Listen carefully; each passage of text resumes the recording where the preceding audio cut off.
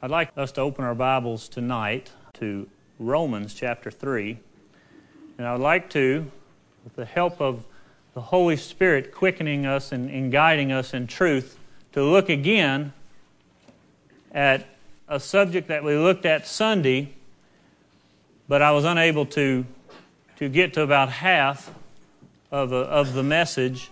And the more I've thought about it and the more I've looked at it, it's very important. Because what we talked about was the importance not only of being free, but staying free. Because if you think about all of the effort that churches and religion and Christian people go into throughout our entire nation and the whole world of reaching lost people, to be an evangelist, to go and find those who are bound, and then by preaching to them the Word of God, the message of the cross, to see God free that person and set them free from bondage. That is a major part of the gospel. But we can't leave out the part that we also receive. God provides a way for us to have the power to stay free once He sets us free. Because it doesn't take long to realize that there's a lot of people that come out of bondage and are set free. But later on in their life, you realize that they have become bound once again. And that's not the message of the cross. Because as the message of the cross, like it says in 1 Corinthians, the message of the cross is foolishness to those who are perishing. But to us that are being saved, it is the power of God. And that's in 1 Corinthians. I'm not sure what verse it is, but I read that the other night. Foolishness to those who are perishing. We've heard this before. We've heard the story of how Jesus died on the cross for our sins. And we listen to it again, and it's like, yeah, I've heard that before. No one would call it foolishness. But our reaction to it sometimes would at least imply that we take it lightly. But to us who are saved, it is the power of God. I want to preach tonight, and I want us to look at the fact that Jesus set us free, and Jesus, by His Spirit, keeps us free from bondage. I want us to look at Romans chapter 3, and I want us to remember, I don't want to go back over everything we talked about Sunday, but I want to touch on a few things because it's important for us to be reminded of this. This is God's plan. This is not what we have perfected over 35 years in a church that has focused on the Word of God. That would be man's plan. The gospel and salvation is God's plan. And that includes all of us starting at some point. I want us to just briefly go through a few points, and then I want to get on to what we could not get to on Sunday.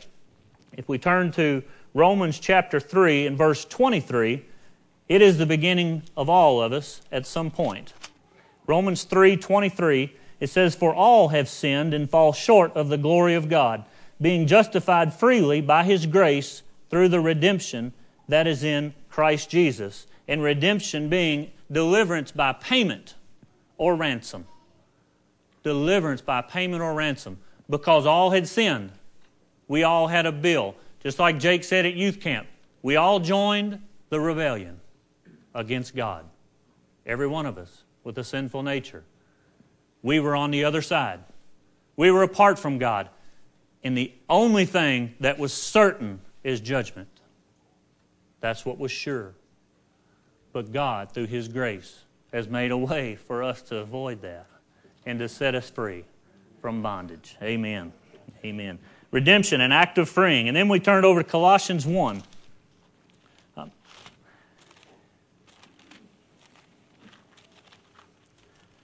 It says, because after He set us free, after we saw our sins, redemption, He redeemed us. He paid this price. Then as we go to Colossians chapter 1 and verse 13, it says, He has delivered us from the power of darkness and conveyed us into the kingdom of the Son of His love, in whom we have redemption through His blood, the forgiveness of sins. And not only were we redeemed from sin, but were redeemed from the effects of sin. We're redeemed from everything that sin promotes. And every bit of it is the work of the devil. Because when He redeemed us, God's plan was not so short-sighted to where all He could do is redeem us. All He could do is set us free from our past sins. God's plan for His people was to set us free and for us to stay free from now on. That's part of His redemption. Sometimes if we're not careful, we can make that small. And we can think, well, I know He forgave me, but I don't know about today. I don't know about these weaknesses. God redeemed us, and He set us free to stay free. And then as we looked at how that God provided, in His plan, He provided the things that we need. He provided His Holy Spirit. He made His Holy Spirit available, that when the Holy Spirit enters a man, He guides him in all truth. And that sets a man free. Because if you know the truth sets you free. And He guides us in there. He gave us His Holy Spirit. He gave us His Word. He gave us fellowship, not only with Him, and with each other. He gave us that because His plan was for us to stay free. And He knows all these things, we need these. He gave us the indwelling Christ. And that, folks, is truly what keeps us free. The indwelling Christ. And then for some of us, He gave a body of believers. It's something that over time can be something that we start to devalue. And we realize that maybe we don't have the commitment or the excitement, or maybe we're not determined about being a part of a Spirit-filled body.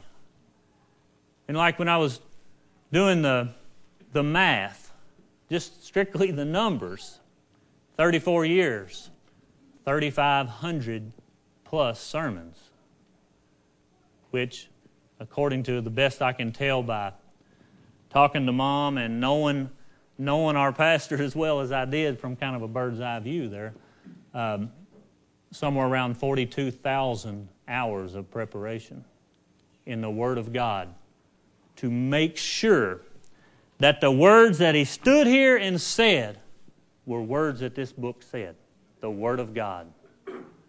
And whenever that went out amongst all of us, in whatever we brought to the church that day or that night, whatever busyness, whatever things are on our minds, that seed fell on that. And the real question is, how much of it really germinated? How much of it did we really retain and put to use that bore fruit in our life? Because the question that we're going to have to continually ask ourselves is, through all of that and through Him setting us free, did we stay free? Are you free tonight? Are you as free spiritually as you've ever been since you began that day you were redeemed? Are you as free as you were? And we talk about all of the sermons, all of the things that set us free, the Holy Spirit, about being free to have liberty, and being in bondage is to be enslaved. And we're talking about spiritual things. We're not talking about going back into bondage. We're not dealing with salvation. We're talking about the things in our life that can come into a Christian's life and can choke out the Word. That whenever we do come back to a place of worship, there's something there that's keeping us from it.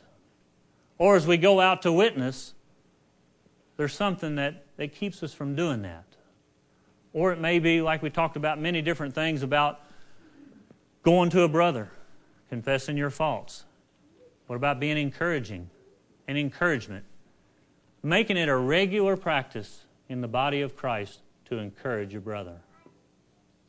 And having these things in our marriages, and all the things in our lives that we can read in here and we can see God's plan. He redeemed us and He set us free so that as we pass through this life, we can glorify Him and we can be free. Yet the reality is, or possibly is, that in some areas we're not free. And that's not God's plan. And as we looked at that, we talked about evidence. If you think about a man that's bound, there's evidence. This man is in bondage. We think about a man like in the chain gangs out working, and he's on the side of the road. He's in a striped suit. I mean, we could be as extreme as you want to. He's in a striped suit with shackles to another man, and he's working. There's no doubt that's evidence he's bound. But what about if a man just doesn't have any more joy? What if a man just seems like he doesn't have any peace about anything? You start thinking about, I'm not talking about going through a trial. I'm talking about week in and week out, just a dullness. It's just no longer does he come before the Lord, whether it's in his private time that only you know, or when he comes corporately together with other believers. There's something that makes him just want to kind of blend in and be quiet. And over the years, the church becomes quiet. Talked about, when you talk about redemption, you talk about being completely lost and then completely found. Sins as far as the east from the west and made white as snow. And in your heart, nothing witnesses to it, and it's quiet. That's a form of bondage that's moved back in to your life, because Jesus did not choose you. He did not choose you and place His Spirit within you for you to go through this life bound. That's not the message of this Bible. Period. It's not. And everything else is a lie, because the author of all bondage is the devil. Because all he can do is hope that he can keep you somehow suppressed, because he knows that greater is he that's in you than he that is in the world, which is him. He knows that. So all he can do is hope that you and I believe a lie. That's what he's hoping for. I want us to see this. I want the Holy Spirit tonight to open up our eyes and see a revelation of who we are and who it is in the world, and see the evidences in our life and identify where each one comes from. The good, the peace, the joy, the gladness, the love for God's Word. And then over here, the temptations, the darker side, the weaknesses. Because when they start to intermingle, God's people get bound. And it has to be exposed, because He set us free. He set us free. I want us to read in Hebrews 3.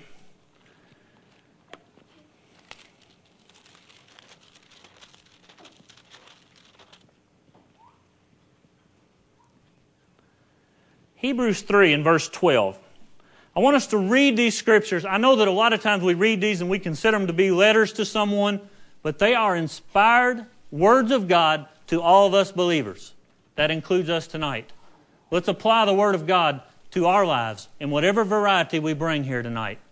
Let's apply it. Let's read. In Hebrews 3 in verse 12, "Beware, brethren, lest there be in any of you an evil heart of unbelief in departing from the living God. But exhort one another daily, while it is called today, lest any of you be hardened through the deceitfulness of sin. For if we have become partakers of Christ, if we hold the beginning of our confidence steadfast to the end." I want us to think about that when Jesus died on the cross, He gave us the power to stay free. You know, in Romans 1, it says, Jesus, when He was resurrected, declared with power that He was the Son of God when He raised from the dead. Jesus declared with power that He was the Son of God at the resurrection. And when He declared that, He's given us the power to stay free as well. Completely free as we walk through this life. Turn to Romans 8. I want us to look at the Spirit of Him who raised Him from the dead. These are familiar scriptures, but I know that there are times in a person's life when he can read the same scripture he's known all his life, yet God opened up his heart to see and reveal to him the truth like he's never seen it.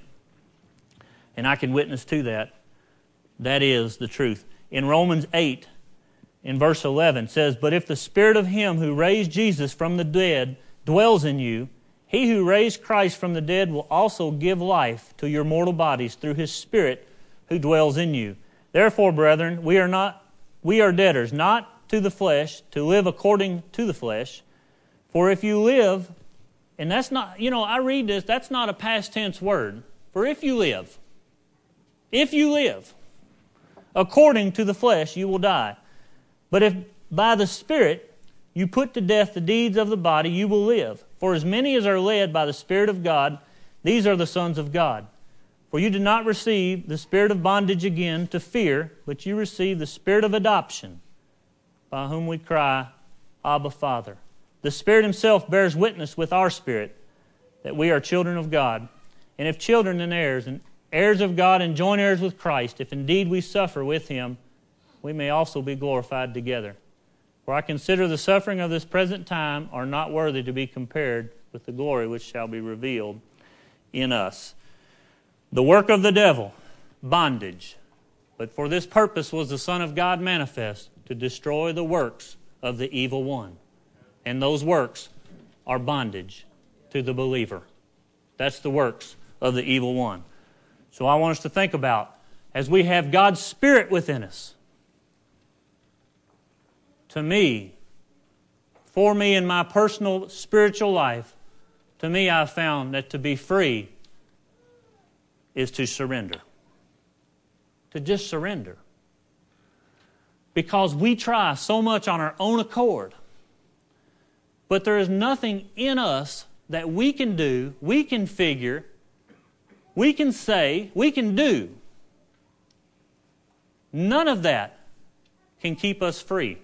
Only the Spirit of God living within us. Because when He placed His Spirit within us, out of our heart is going to come everything we need in our life to be directed to be free. We have to be able to recognize that. Surrendering. It's a key. To me, it's a key to stay free. I want us to look at 3 different things tonight. Because in the past, say 2 months, that includes our youth camp. That includes talking to some other people that aren't here. I begin to realize that bondage, the devil is crafty. He is working with all that he has to try to keep God's people bound. And if he can't any longer invade a man or a woman's life with just blatant sin, or for them to fall away, then he's got to come up with another way to put you in bondage.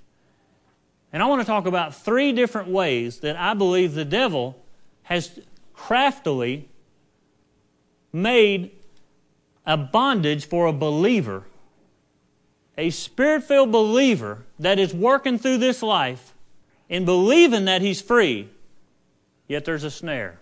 He can become bound. And the first, I mentioned it briefly the other night or the other morning, is misunderstanding grace. To misunderstand that. And folks, as we read these, the old saying about if the shoe fits, then own it. And if the shackle fits, own it. That's the only way we can deal with things in our life. That's the only way we can see deliverance come. Confess it. Just confess it. And think about these things.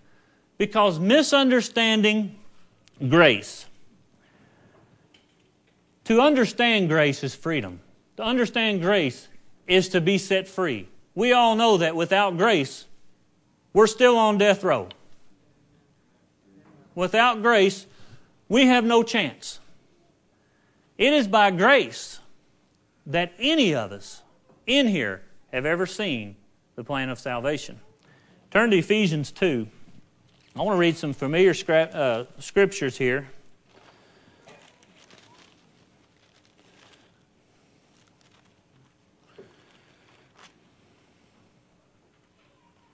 In Ephesians chapter 2, in verse 4 through 9, "But God, who is rich in mercy because of His great love with which He loved us, even when we were dead in our trespasses, made us alive together with Christ. By grace you have been saved, and raised us up together, and made us to sit together in heavenly places in Christ Jesus, that in the ages to come He may show the exceeding riches of His grace and His kindness towards us in Christ Jesus. For by grace you have been saved through faith, and not of yourselves. It is the gift of God, not of works, lest anyone should boast. Grace should be something that is very precious to all believers. Grace. The grace of God. Grace is unmerited favor. In our society, there is hardly anything that would be close to being called grace, because everything is conditional. Even sometimes, if we're not careful as parents, we begin to raise our children in our approval, in our acceptance, can become conditional. And we can do that in our marriages. It's conditional. Everything's conditional. But you think about those of us who had joined the rebellion. There was nothing we could do. God's grace stepped in and allowed us to come out of that. Amen and amen. Okay, we think about unmerited favor. The problem with this is, and where this can become bondage, is that a believer can, when he comes out of bondage of sin, and he can see it's grace that opened his eyes. By grace he was saved through faith. By grace, and now he decides, I'm going to live. And it's all grace. And what he does when he says that, and this comes from conversations I've had lately, it's grace. It's all grace, brother. That person is saying, I'm still in control. I don't need to surrender, because I can continue just to deal with things in my life that I know are wrong. I can just deal with those things because it doesn't matter, because it's grace. I have a backup plan. And in his heart, there is something that is very self-centered and very self-seeking. Because if he can hold on to that, then he can continue the life that he had in the past. But if the old man has been put to death and we've risen new in Christ, then there's no reason for us not to surrender our old ways and our old thoughts and our old weaknesses. It's about surrendering. The message of the cross is surrendering. It's no longer I that live, but Christ who lives in me. That's the message. But it's beginning, if you're not careful, somebody says, well, God revealed to me. It's grace. And they consider themselves to be very religious, very spiritual people. They have a message that maybe the rest of us don't. But I'm going to tell you, if they speak not according to this word, they have no light. They have no light.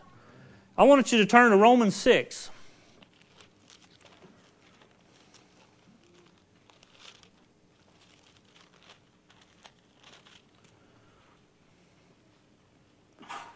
In Romans 6, if you looked at verse 1, it's a question.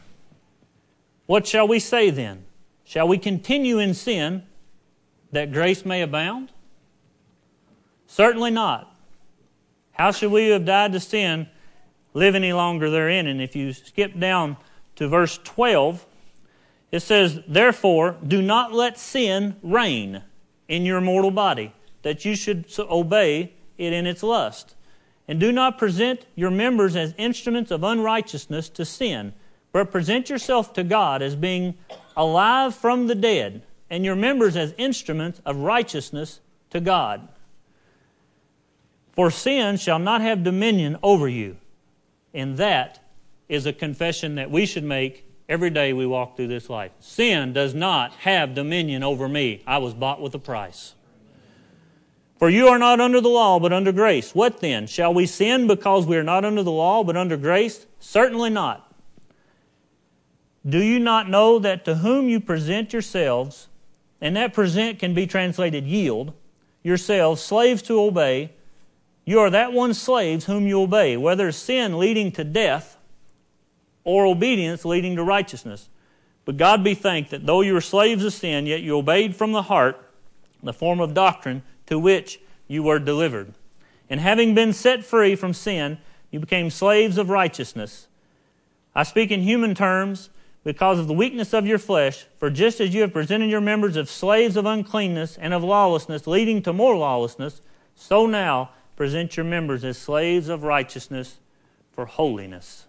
And that is the message of a man or a woman who have been redeemed and are thankful for grace, but realize it is grace that has enabled us to live this life, to have anything in our heart to want to please the Lord, to be able to see, to be able to understand, to be able to have any sense of revelation whatsoever of Scripture. It was grace. But it is not grace for us to turn around and not surrender unto the Lord.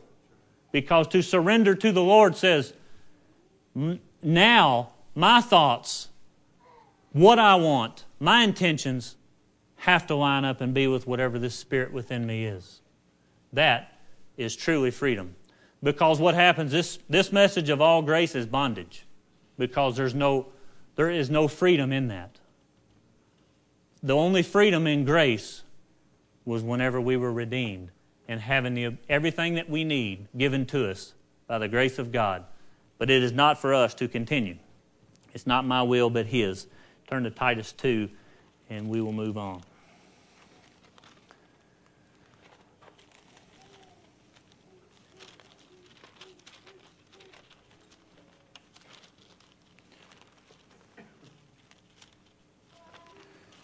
In Titus 2,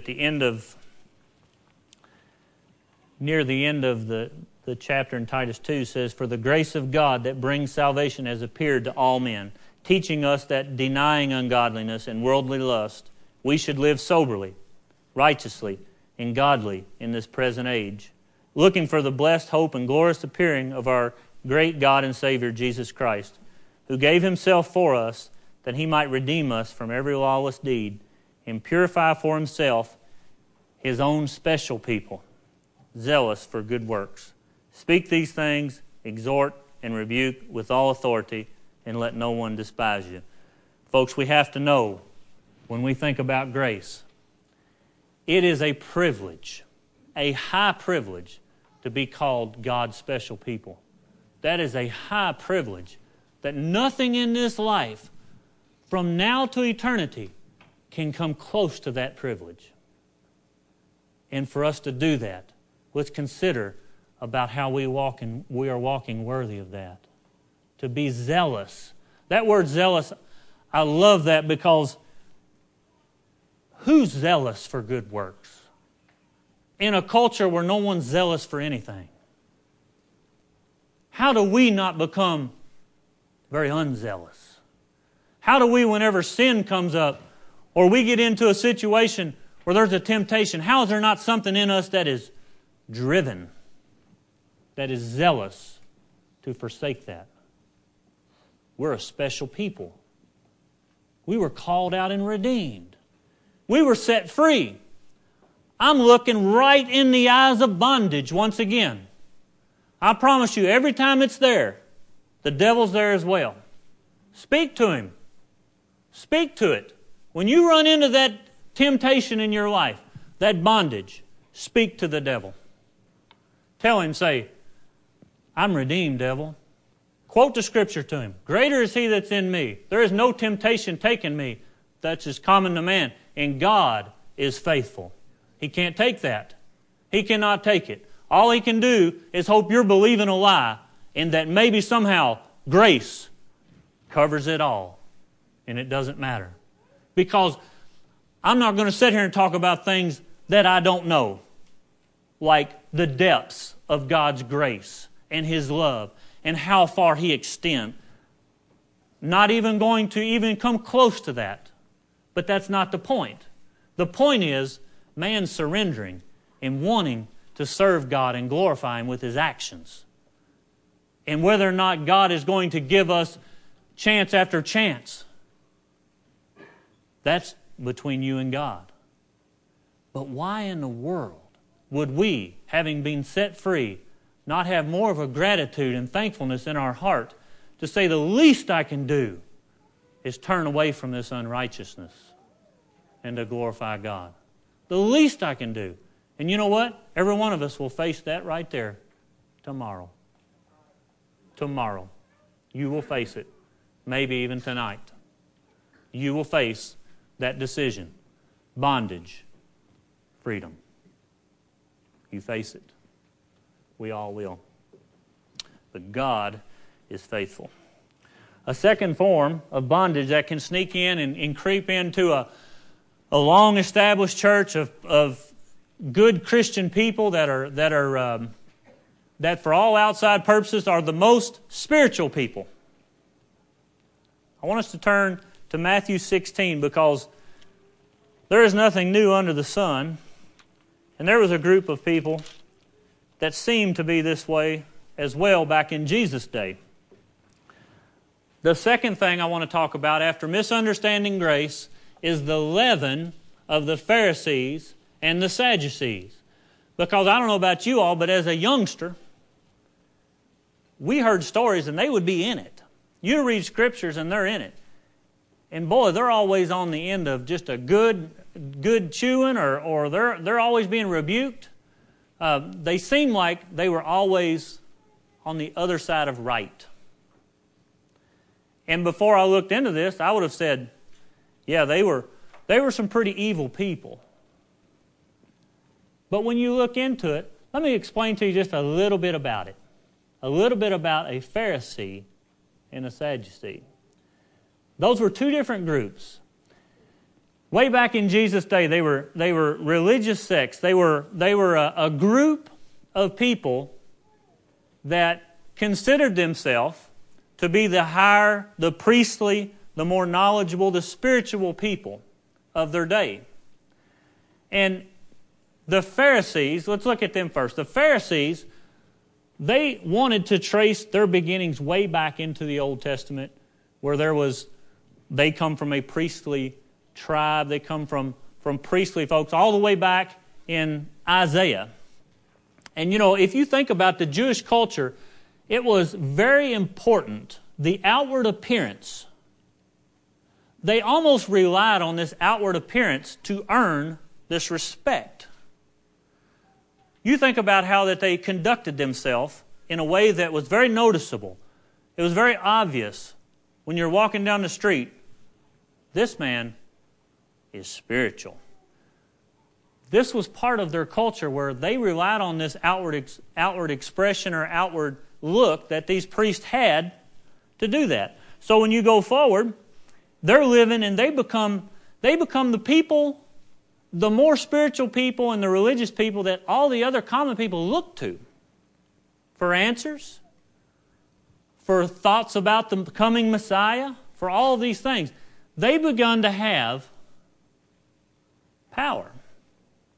And the Pharisees were kind of a middle-class folk. They weren't the richer people. They weren't the higher end, and they appealed to the middle class and the poor people, and they had quite a following. The Pharisees did. They were devout. They were dedicated. They were knowledgeable. They spent their time in religious things. And if you just think about those things, you think, man, these people were pretty spiritual people. And then you had the Sadducees were the higher class. They were the ruling class. You remember the Sanhedrin Council? That was the ruling council of the day. Well, most of those were made up of Sadducees. And they were more of a upper class. They were very well connected with the Romans. And therefore there was a political relationship. And the history of the Sadducees, I couldn't tell where they began, but they ended with the destruction of the temple in AD 70 when they came in and destroyed Jerusalem and destroyed the temple. When they did that, their political power was broken, obviously, and that was when they disbanded. But the Sadducees, they were someone that were looked up to as being the ruling group. Both of these groups, their beliefs were centered around what they called, and I believe I'm pronouncing this right, the Torah, which is the first 5 books of the Bible. That's what Moses had wrote. And they held a very high esteem, those books. But the Pharisees, this is the key part of the Pharisees. The Pharisees believed in the law of Moses. But then they also believed in the oral law, the law passed down from generation to generation. And that was what people with high esteem, godly men, as they would consider it, had made suggestions that they had in turn made laws. The oral law passed down. And that is where you begin to, when you read that, you hear reference to the commandments of men. Because what you would have is the law of Moses and the oral law, and they mixed those two together, and they were able to change it. You think about that. If you had a group of churches and the pastors would get together and say, what are we going to do about this? Well, what do you think? Well, I think that makes sense. I think we make that our new doctrine. And they make it a doctrine. And that's what they had done. But see, they would do that, and then they would impose these things onto the people. And there's where they're starting to get off track. Then you have the Sadducees. They did not believe in any oral law, strictly the Torah. But they didn't believe in the resurrection of the dead. They didn't believe in an afterlife. They didn't believe in a spirit realm. And I was reading it, and I thought, how humorous must it have been when Jesus came on the scene, and He completely wrecked their whole system of control. Because He had the Spirit of God. They had the Spirit of man. And whenever they would have those two would confront each other, they would walk away speechless. Because the Spirit of God always makes the spirit of man foolishness. And so Jesus comes on the scene, and they want Him gone. They want things back like it was. But think of the humor from the Sadducees when word gets out that Moses, who they have such a high regard for, was transfigured on the mount with Jesus when they don't believe in any afterlife. Can you imagine that next Sunday morning? There was some confusion going on. I mean, what are we going to do now? Well, that just blew our complete doctrine out. Anyhow, I thought that was humorous. So as we think about these two, we pick up in Matthew 16. Let's go to Matthew 16. Let's go in just start in verse 1. And the Pharisees and the Sadducees came and tested Him, asking that He would show them a sign from heaven. This is Jesus. And He answered and said to them, When it is evening, you say, it will be fair weather, for the sky is red. And in the morning, it will be foul weather today, for the sky is red and threatening. Hypocrites! You know how to discern the face of the sky, but you cannot discern the sign of the times. A wicked and adulterous generation seek after a sign. No sign shall be given to it except the sign of the prophet Jonah. And He left them and departed. And when His disciples had come to the other side, they had forgotten to take bread. Now, if you stop there, it sounded to me like they had come in a different boat. But that's not true, because you go over in Mark, they got in there together. So it was just saying when they got to the other side, they had forgotten to take bread. Then Jesus said to them, Take heed, because you think He just had this conversation. He just called them a bunch of hypocrites. He was constantly having to deal with this. Then He goes over and His disciples are thinking about bread. And so what does He tell them? Take heed and beware of the leaven of the Pharisees and of the Sadducees. And they reasoned among themselves, Is it because we have no bread? And Jesus, being aware of it, said, O you of little faith, why do you reason among yourselves because you have brought no bread?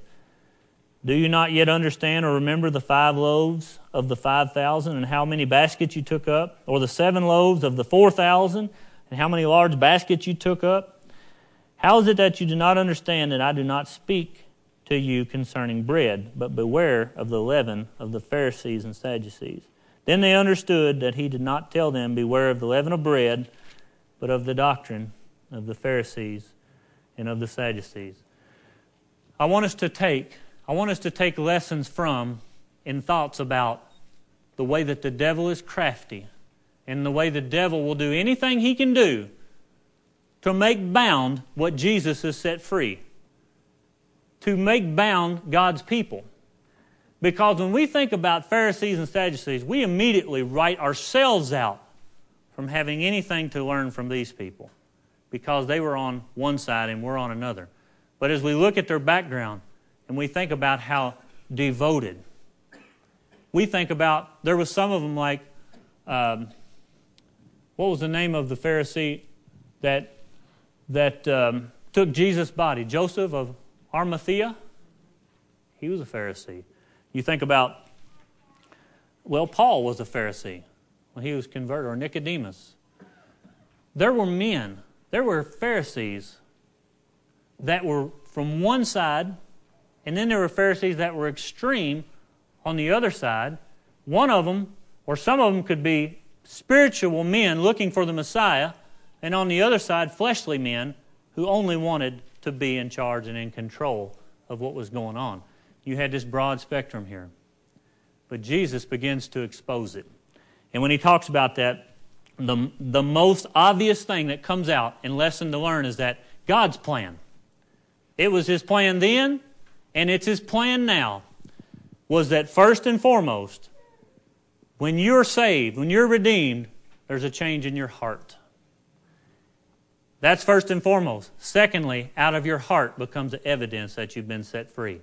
And anytime you get that 1-2 combination backwards, what you begin to have is a lot of expressions, a lot of fleshly desires, but you don't have a heart for the Lord. And I think about, as generations come up, our generation, our children, could we possibly learn how to really act religious? Could these fellas right here on the front row know exactly how to act, what to say, and how to be that will make everybody else make it look like those are really spiritual young men? We've learned it from childhood. This is not the generation that came out of being a bunch of convicts. Times are changing. And this message has to be preached because it's a form of bondage. Bondage is whenever a man has the outward appearance of being spiritual, and inside of his heart, he's dead.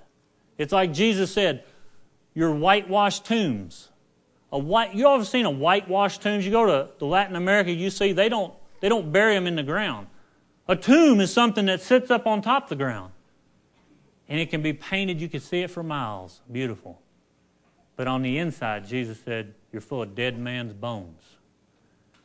Because there is a danger that we can go through this life as my generation and your generation and do everything seemingly good enough, but be dead on the inside. And I'm going to tell you, that's bondage. And if you wake up one morning and you feel dead on the inside, you better ask yourself if you're free. Because if your spirit is quiet within you, then you better stir yourself up to seek the Lord and find out where this bondage has come from. Because God doesn't save a 14-year-old just so that he can become bound again at 18. That's not what the plan of salvation is. That's limiting God to being able to keep you free. God sets you free, you're free. Well, I'm picking on them over there. I just focused right in on them. But anyhow, that's true with all of us. Sorry, fellas. That's true with all of us. It really is. Think about that. Think about the fact that we can have the form of godliness and deny its power. And we can honor Him with our lips and our heart be far from Him. And that is exactly how He described those Pharisees. Turn to Matthew 15. Just turn over 2 pages. And another thing that Jesus exposed about the Pharisees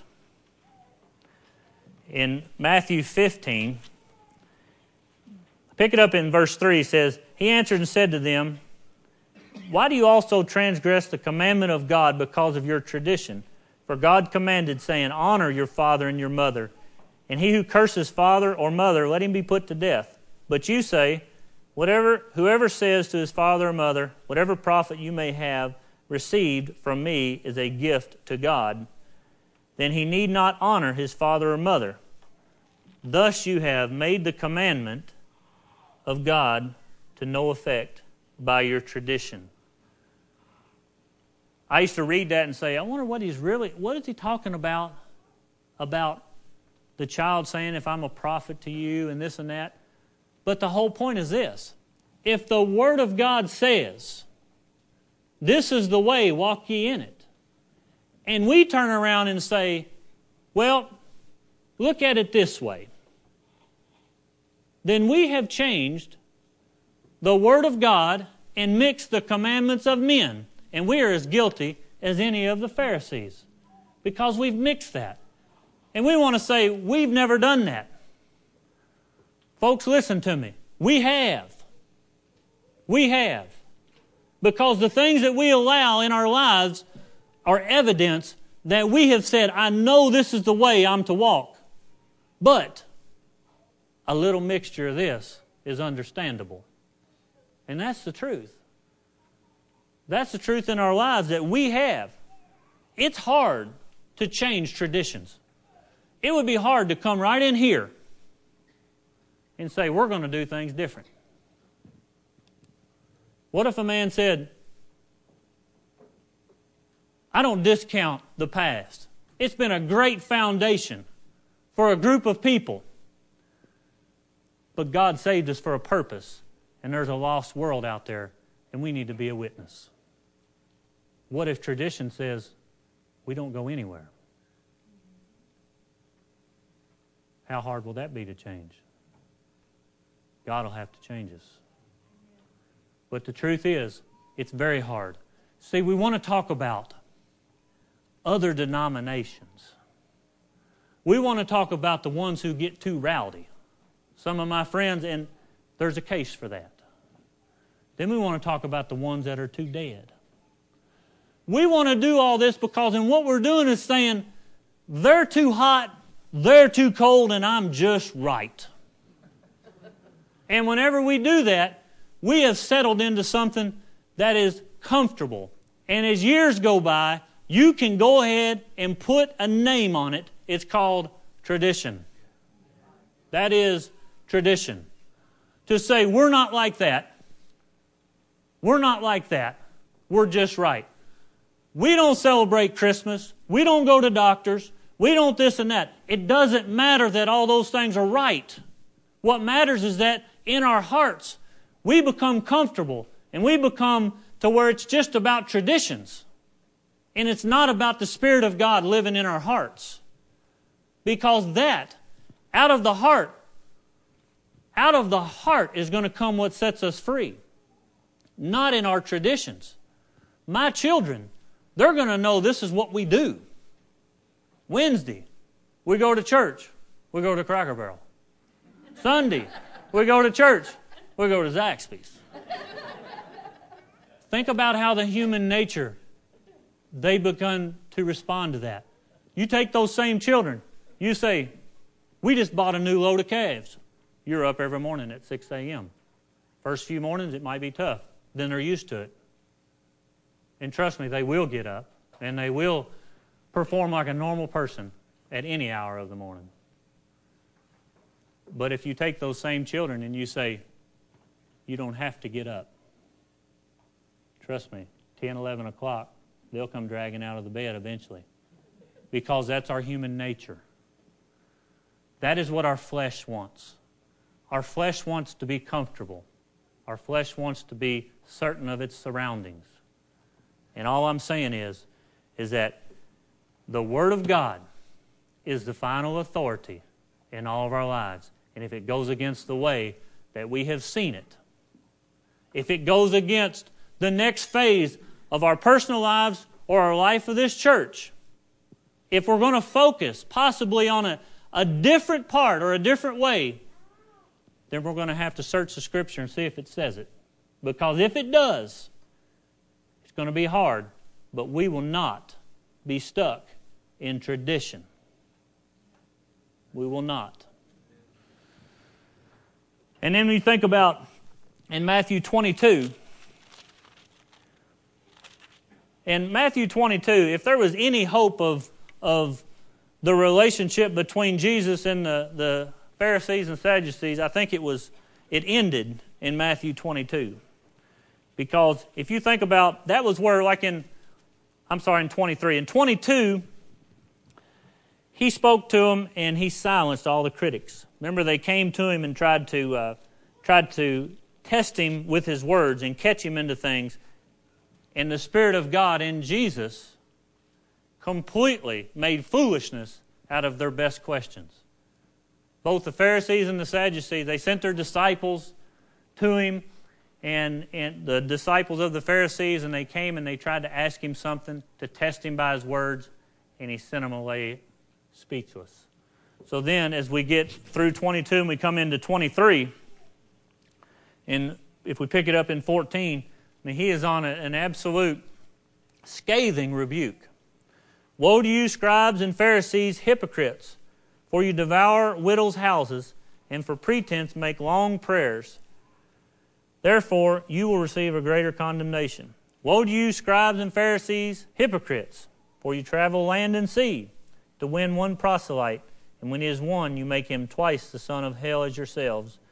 Woe to you, blind guides, who say, whoever swears by the temple, it is nothing, but whoever swears by the gold of the temple, he is obligated to perform it. Fools and blind, for which is greater, the gold or the temple that sacrifices the gold? And whoever swears by the altar, it is nothing, but whoever swears by the gift that is on it, he is obligated to perform it. Fools and blind, for which is greater, the gift or the altar that sacrificed the gift, that sanctifies the gift? Therefore he who swears by the altar swears by it, and by all things on it. He who swears by the temple swears by it, and by him who dwells in it. And he who swears by heaven swears by the throne of God, and by him who sits on it. Woe to you, scribes and Pharisees, hypocrites! For you pay tithe of mint and anise and cumin, and have neglected the weightier matters of the law, justice, mercy, and faith. These you ought to have done without leaving the others undone. And he just continues on and on and on. And if you consider the past, if you consider being legalistic, because there's a difference between being narrow and legalistic. And a lot of people have left our circles, and they've left the Word of God because they said, well, I'm not want to be legalistic. But there's a difference. Being legalistic is strictly conforming to the law without the spirit of mercy and of love and of justice. Strictly conforming to the law without the spirit of love and mercy and justice. And that's what Jesus brought when He came. He had compassion, because even though through all of that reading down through there, go all the way to 37, and Jesus said, "O Jerusalem, Jerusalem, the one who kills the prophets and stones those who are sent to her, how often I wanted to gather your children together as a hen gathers her chicks under her wings, but you are not willing." He had compassion for the Jewish people. They were God's people. He had compassion, and that set Him apart from the Pharisees. Because, see, they had the spirit of man, and the spirit of man exalts himself. But when the Spirit of God's in someone, there is love, just like John preached a while back about love abiding in our hearts. And Jesus had love for those people. And it completely destroyed any kind of doctrine that the Pharisees and the Sadducees had. And I'm going to tell you, it will destroy any tradition and doctrine that we have as we judge each other. Because when we go through this life, if it's not the Spirit of God within us loving our brother, then it's flesh and it's man doing that. You know, we talk about love. What I'm going to tell you is not comfortable. We talk about love, and we think the churches that talk about that, or the messages on love, that's just watering down the Word. The true Word is hard. The true Word is scathing. What if it is that we have become guilty of watering down the Word of God by leaving love out? What if we have taken the Word of God that He gave us in complete context, and we've taken that part of our life, and for our own fleshly desires to somehow be known, or for someone to see what I know, or to see how I can correct, or how I am something, that heart has gone out and left love out of the Scripture. Because this entire message of the cross is about love, God's love for us and our love for each other. Now listen, folks, if we want to talk about having the whole counsel of God and not watering down the Word of God, then we can't leave out the message of love. We can't do it. Because we have our own little traditions of way to handle this. When somebody fails, we tell them what they need to do. We tell them how they need to do it. We don't tell them we love them and that they can do better, and we're with them. Because when you go to a person and encourage that person, you are saying, I'm with you. I'm with you. And if something in us, as we take the Scripture, keeps us from being able to go to a brother and say, I'm with you. We both have the Spirit of God. I'm with you. Then we're in bondage. Then we're bound. You see, it becomes pretty narrow when you think about it, because we want to think about everybody else. You know, we've talked a lot about, over the years, there's been a lot of people come and go. Some people had to be asked to leave. I can remember many times going into Dad's office as a young, carnally minded young man, go in and say, why did you ask that person to leave? When they leave, how are they going to do better? Do you really love that person?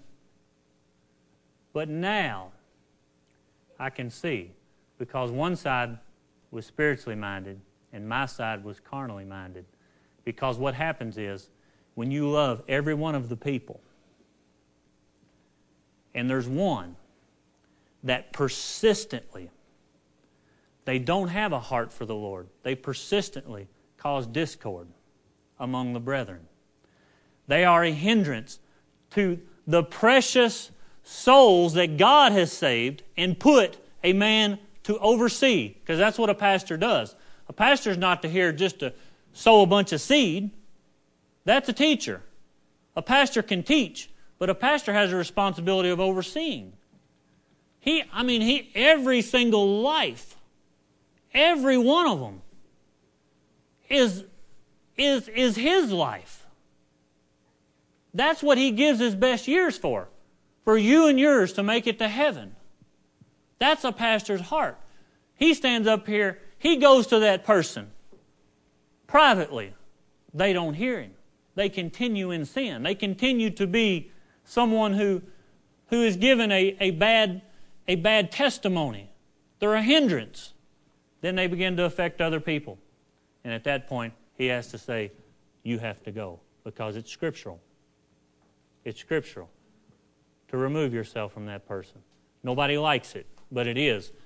But now I can see that he did that for the sake of the 99 as well, the ones that are here. But let me ask you a question.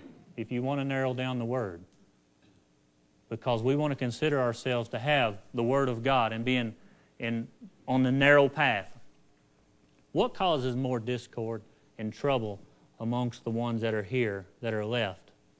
Someone who has a weakness and a sin, or gossip?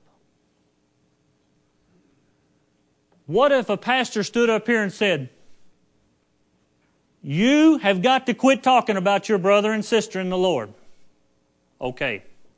Next week, I don't mean to be critical, or I don't mean to say, but we already talked about this. Take somebody with you twice. You've got to stop. Again, you're out of here for gossiping. What if it got that narrow? Because it's about God's people between now and eternity, living free and staying free. We can't be bound by this. How long do we just say grace is enough? Because this message is narrow. It's narrow. And we can't just sweep it under the rug. Gossiping about somebody comes from a heart of flesh, and it comes from a heart that does not love their brother. Do you go tell things about your children? About your wife? I'll tell you what, she's this and that. No, because you love her. And that's just the truth. We have to be careful that as we go through this life and we look at other people, we look at these groups in the Bible, the Pharisees, the Sadducees, and all that. I don't even know where we got off on all this, but the leaven of the Pharisees and the Sadducees. And that leaven is described in Luke 12. Let's move quickly.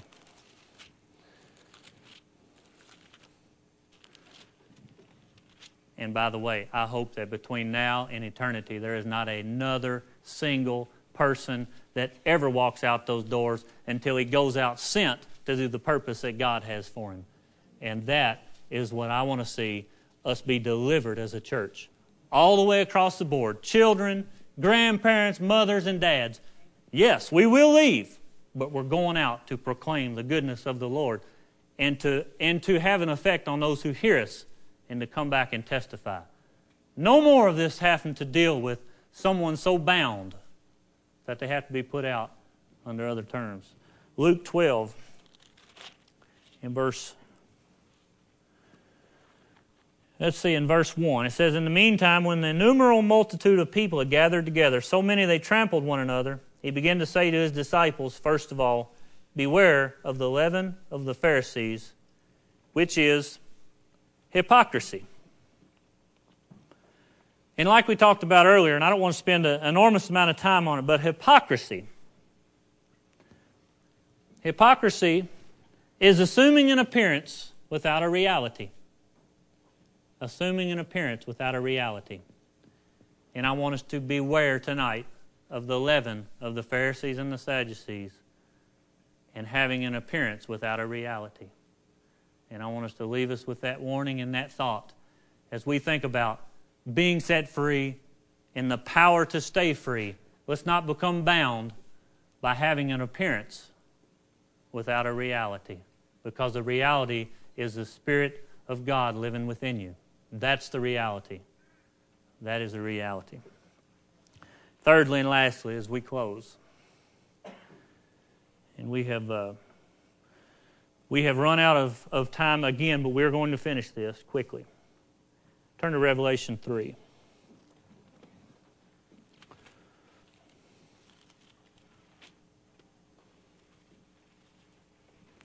I remember hearing Dad say that you all did that, took up all of his time, but I thought that was a joke. But now I see it's wrong. It is the truth. Revelations 3. In verse 14 said, "And to the angel of the church of the Laodiceans write, these things says the Amen, the faithful and true witness, the beginning of the creation of God. I know your works, that you are neither cold nor hot. I could wish you were cold or hot. So then, because you are lukewarm and neither cold nor hot, I will vomit you out of my mouth, because you say, I am rich and become wealthy and have need of nothing, and do not know that you are wretched, miserable, poor, blind, and naked. I counsel you to buy from me gold refined in fire, that you may be rich, and white garments, that you may be clothed, that the shame of your nakedness may not be revealed, and anoint your eyes with eye salve, that you may see. For as many as I love, I rebuke and chasten. Therefore, be zealous and repent." Lastly, the third form of bondage that the devil can bring is a lukewarm heart. To have a lukewarm heart. To be lukewarm is to be half and half. It's to be not really one way, but not another. It's not in complete denial. You're here all the time. A lukewarm person is someone who has convictions, but they also have excuses. And how many times can that be the case in mine and your life? That we have convictions, but we have excuses.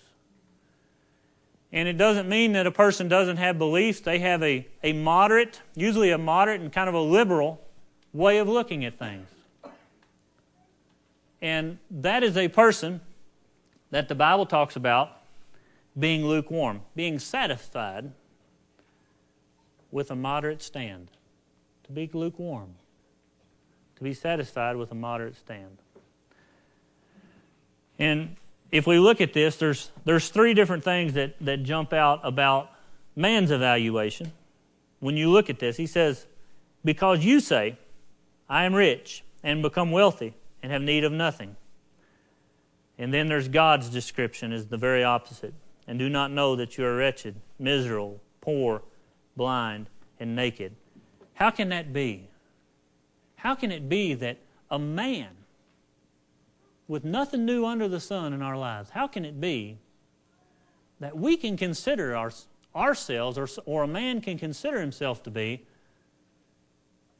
in good and right standing, but then God say, poor, blind, and miserable? How can that be? Can it be because that man is in bondage and doesn't even know it? Can a man be bound and not know it? Is that possible? I can tell you it is, because I've been there and had no idea. No idea. We can be bound by the work of the devil, and he can slowly just back away from us and leave him. He's not a threat. He's not a threat because he doesn't have a heart that's surrendered to the Spirit of God within him. If he ever looks inside of himself, and if his eyes are open that he's bound, we're in big trouble.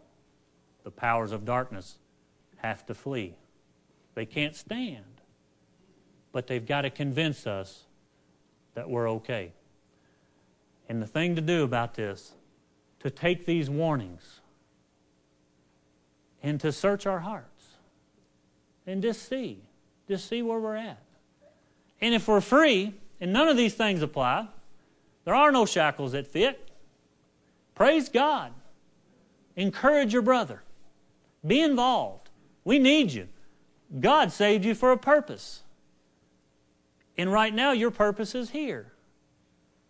Be active in the body of Christ. Be active in the community with the people around you. Wake up every morning with excitement in your heart. Something that, the joy of the Lord. Can you imagine that? Every morning, the joy of the Lord is my strength. Hallelujah, I'm waking up and living free today. That's the person that God sets free. And then all of a sudden, when you begin to surrender that, what happens when something comes up in our life? It's not as big a deal as it was. It's not. But think about, you've got a perception of man, and then you've got the perception of God.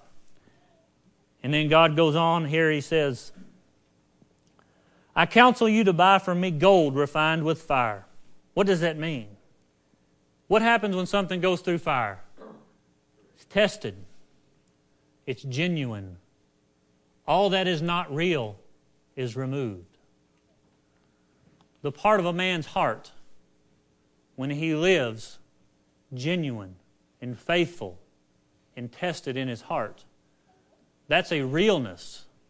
That strips down all that we bring in this life, and it surrenders to what the Lord has brought into our heart. That's true and genuine. There's nothing in us that's honest and right outside of the Spirit of God living within us. There is nothing else. Only by receiving Him can we have gold refined in fire, that you may be rich. And secondly, he says, in white garments, that you may be clothed, that the shame of your nakedness may not be revealed. And I think back, if you go over to, or I can just read it to you, in Revelations 19, in verse 8 says, and to her it was granted to be arrayed in fine linen, clean and bright, for the fine linen is the righteous acts of the saints. And in 14 says, the armies in heaven, clothed in fine linen, white and clean, followed him on white horses. It's going to be our white robes. Because, folks, it's only a short amount of time, just like that song said, I'll fly away, oh glory. Do you realize how short of a time we have on this earth? We have a short amount of time. We don't have any time to live bound. We don't have time for that. This is a message that's got to start. Because you know how it is. You look up one day, it's been 10 years. It goes quick. It goes quick. Y'all hang in here a minute. I'm almost done. White garments is holiness. And then, lastly, it says, anoint your eyes that you can see. Boy, how important is it for a man going through this life to be able to see the wonders of the Lord? You think, I don't know that there's anything that could be more important than a revelation. God's revelation of who man is in Him and who he is passing through this life. A revelation of the knowledge of God. God has given us the power to stay free, folks. He's given us everything we need to stay free when He put His Spirit within our hearts. He has enabled us to see His strength in our weakness, and then caused us to see that we have to surrender. If we don't surrender in this life to the Spirit of God within us, then I don't believe we will ever be free, because we are holding on to something of our own. And there's nothing right and good in that. He gave us His Spirit and He gave us His Word. I want us to turn to Ephesians 3 as we close.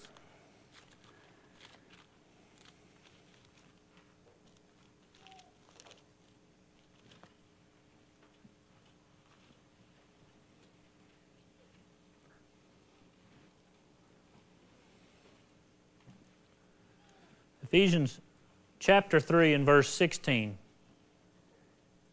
He said that He would grant you, according to the riches of His glory, to be strengthened with might through His Spirit in the inner man, that Christ may dwell in your hearts through faith, that you may be rooted and grounded in love, may be able to comprehend with all the saints what is the width, the length, the depth, and height, to know the love of Christ which passes knowledge, that you may be filled with all the fullness of God. Now to Him who is able to do exceedingly abundantly above all we ask or think, according to the power that works in us, to Him be the glory in the churches by Jesus, to Jesus Christ, to all generations, forever and ever. I used to read that scripture, folks, about now to Him who is able to do exceedingly abundantly. And somebody may take that and they may paste it over here to say, see, that's about material things. You go out here, you think you're going to make some money, He can make you make a lot more money. All of a sudden your mind takes that scripture and puts it there. But when you look in the context of it, 19, to know the love of Christ which passes knowledge, that you may be filled with all the fullness of God. Now to Him who is able to do exceedingly abundantly above all that we ask or think, according to the power that works in us. Let that sink in. Ask Him. Think about it. Ask Him. Think about it. Because He can do abundantly above even that. And He can do that in the revelation of the power that is within us to stay free. The power to stay free. Just like it says, the last part of it. Now to Him who is able to do exceeding abundantly above all that we ask or think, according to the power that works in us. That power is greater than anything in this world, and greater than anything the devil can throw at us. The power to stay free. Ask. Think about it. Stir yourself. Seek the Lord. I just want to encourage everybody here who has been redeemed, who has had an experience when you know that your sins were forgiven and you begin to live a life for the Lord.